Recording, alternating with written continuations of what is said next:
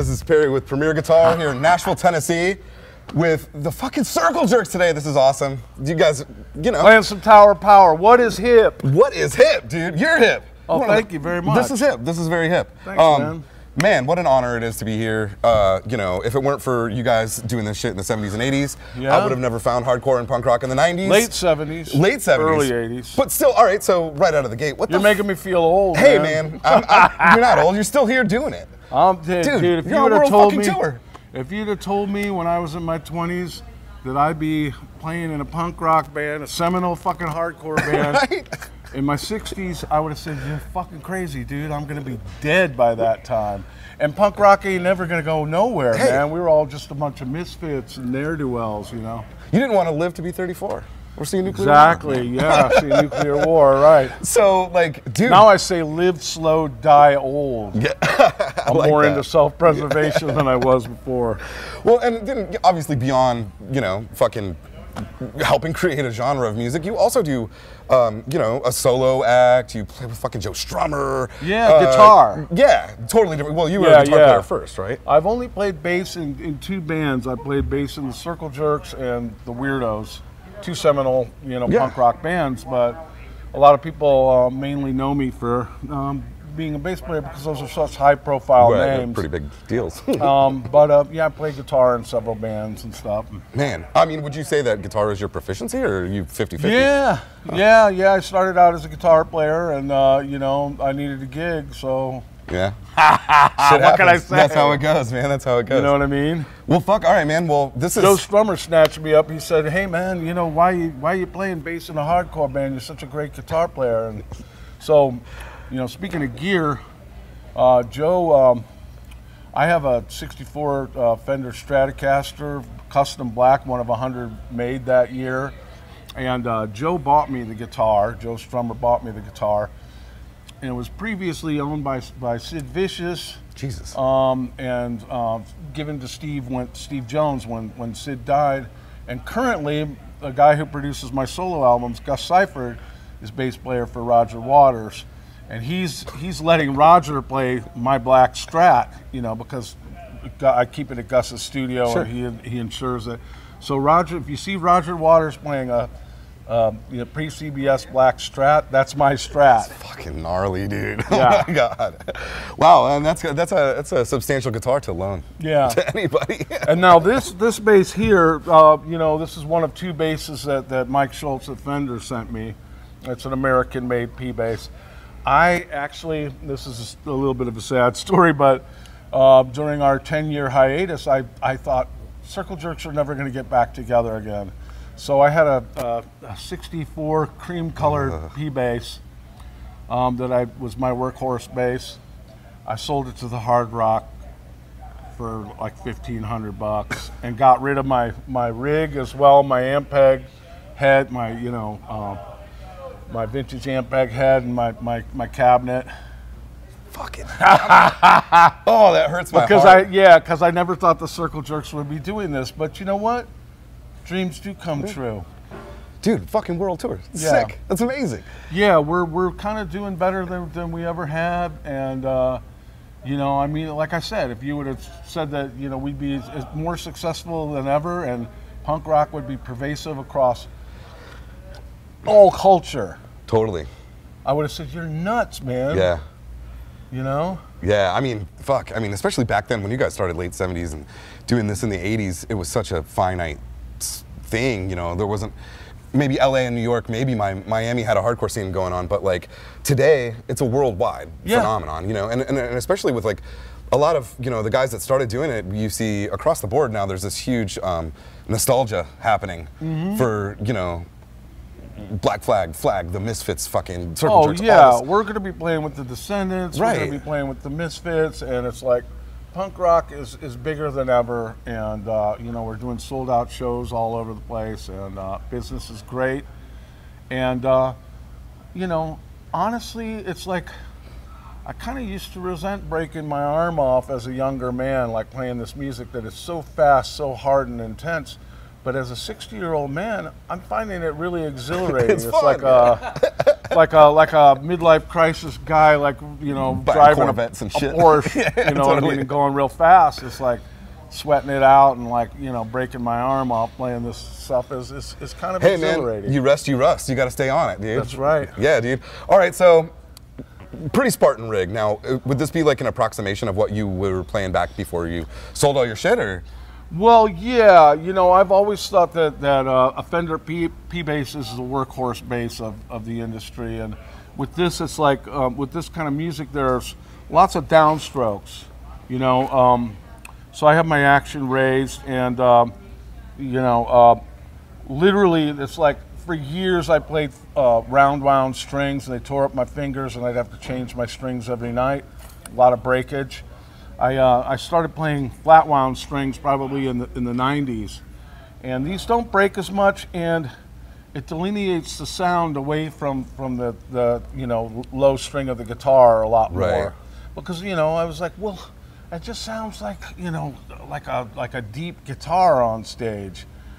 So yeah, flat wounds are a big secret of mine. Because not many dudes are doing that, especially in punk rock, right? And also this, you know, it's like punk rock is you pretty much have to play with the pick to get that aggressive Right. Downstroke attack. These picks I get from Fender, and it's a heavy Fender triangle pick. These were originally designed for Elvis Presley, and if you go down to No shit. if you go down to the Graceland Museum, you'll see a pick just like this with the initials EP on it.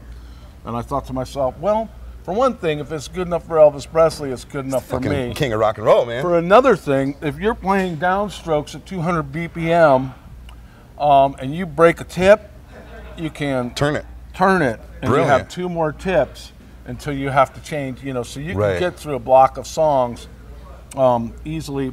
More surface to string, a lot more click for the buck, and also a lot more surface to thumb and index finger, because there's a lot of sweat going on. Good call, A lot yeah. of slippage.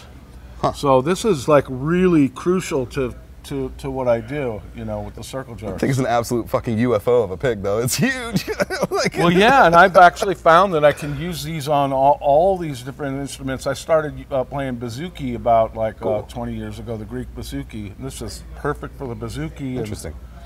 And, now I you know, I do a lot of finger picking and stuff like Sure. that, so I don't even use a pick on the guitar. But at any rate, yeah, standard of the industry. You know, when you're playing a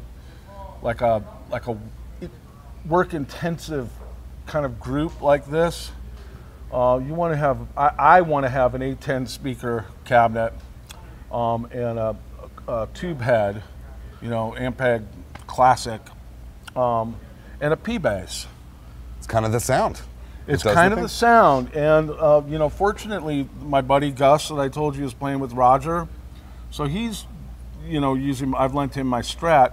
He's lent me his I think it's early 70s Blue Line Ampeg head with a flight case and a straight back cab from 1968 with 1968. I think I don't know if Celestion is the speaker. I'm What not a would have been, gearhead yeah. dude, but at any rate, it sounds a lot different than the slant back cab.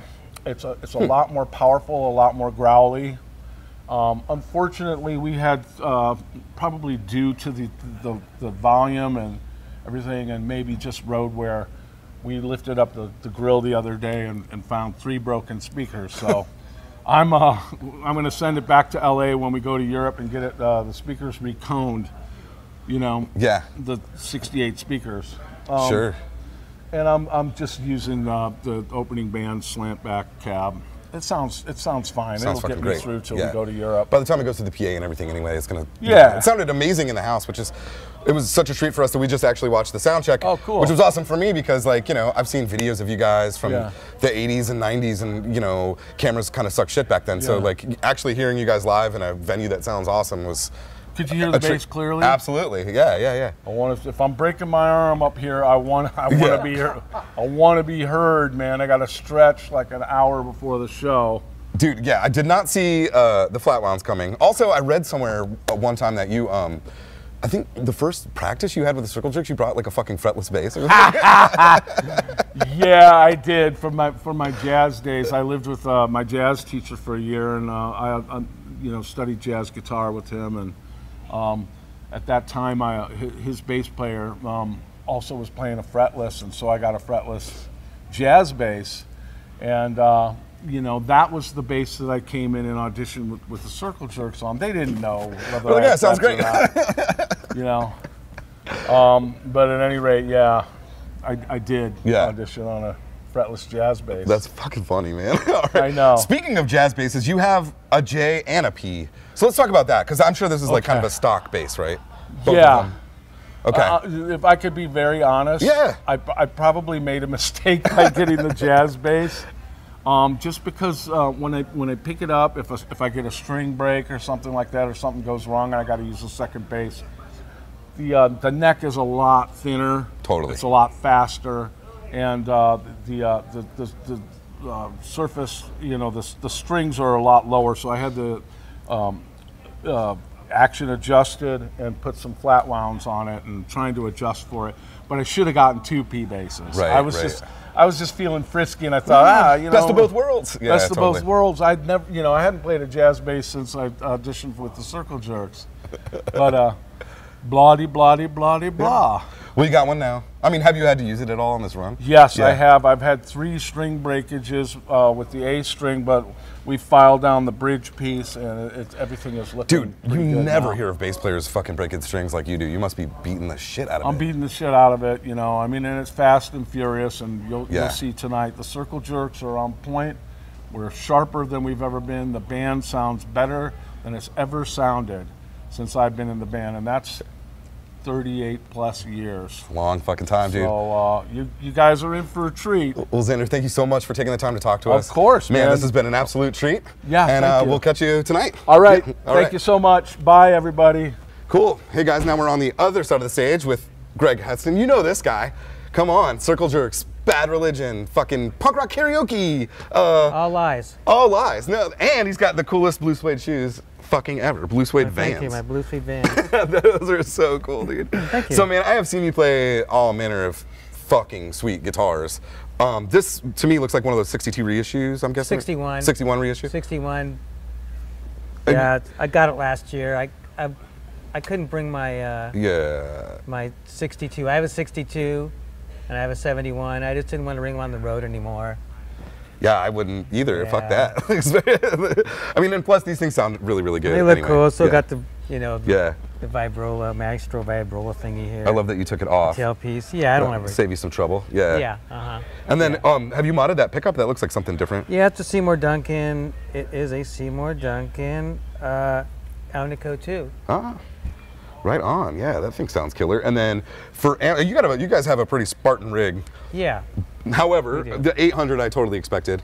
Sounds fucking killer. I love that amp. I've always been modified. Oh, really? Yeah. Did you have the Presence mod or? It's called the Crunch mod. It's what's the guy's name? I had to look. I forgot his name. Let me look. Yeah. Let me go to my notes here. Oh, the Crunch mod from Martin Golub at LA Sound Design. Right on, Martin. The guy he does Billy Joe Armstrong stuff. And, oh, right on. Yeah, so he modded that. That's a newer one. That's the early 2000s, and this is the 2555 Marshall, just straight. And so, are you running these both at always on? Yeah, always on. Okay, cool. Yeah. And then no pedals. No pedals. No effects. Are you ever fucking with your volume or your tone or anything like that, or no, not really? No. Just kind of balls to the walls, huh? Yeah, balls to the walls. Love yeah. it, man. Easy, volume up, tone up. Can't get much easier than that. What about strings and picks? What are you running, as far as gauges? These are basically regular 10s. The Dunlop. Yeah. Dunlop picks. My signature pick. Nice. Get close up on that. I don't know. Anyway. So, this is, I know it's not a ton of gear, but I mean, if it's good enough for Angus, it's fucking good enough for anybody to rock and roll. The Mesa cabinets here. Love the Mesa cabs. Do you know what speakers are in those? No, I've had them for so long I don't even remember. Purple too. Those are super cool, man. Yeah, my daughter's name is Violet, so I got the purple. Oh, that's such a cool little. Yeah, why that's not? fun. Homage to my daughter. Yeah, and speaking of, your daughter's a musician, right? Yeah. Yeah. She is. We should give her a little plug. I will. Yeah. Her band is called Power Violets. And, very cool name.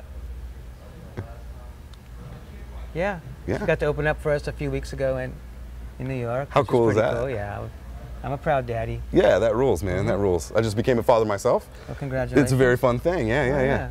Well, anyway, I know you got to sound check, and we got to get out of here, and you got a bunch of other bands on the bill. I know, and then my AB. And then your AB pedal went out. Switched, yeah, that sucks. I was like, oh my god. Were you using that just to silence yourself on stage, or were you? No, just to run the two together. Oh, okay. So now you're gonna have to get a new one of those before you start rocking tonight, huh? Yeah, but you adapt, you improvise. If you got to go with one head, two cabinets, you got to do that sometimes. Yeah. Show must go on. Show must go on, man. I know. I'm probably speaking for a lot of people that are watching this particular rig rundown that I owe you a debt of gratitude. If you guys hadn't done what you did in the late 70s and the 80s, I would have never found hardcore in the 90s, and it fucking changed my life. So I really, really appreciate it. For the better, I hope. Oh yeah, for the better, absolutely. Excellent. Thank you guys so much for watching. Thanks for having me. Yeah. And come check these guys out on a tour, man. It's been a long time, 15 years, right? 15 tours since our last proper tour. Yeah, so come on out. Yeah, come see them. I don't think you'll be disappointed, but you might. Later, guys.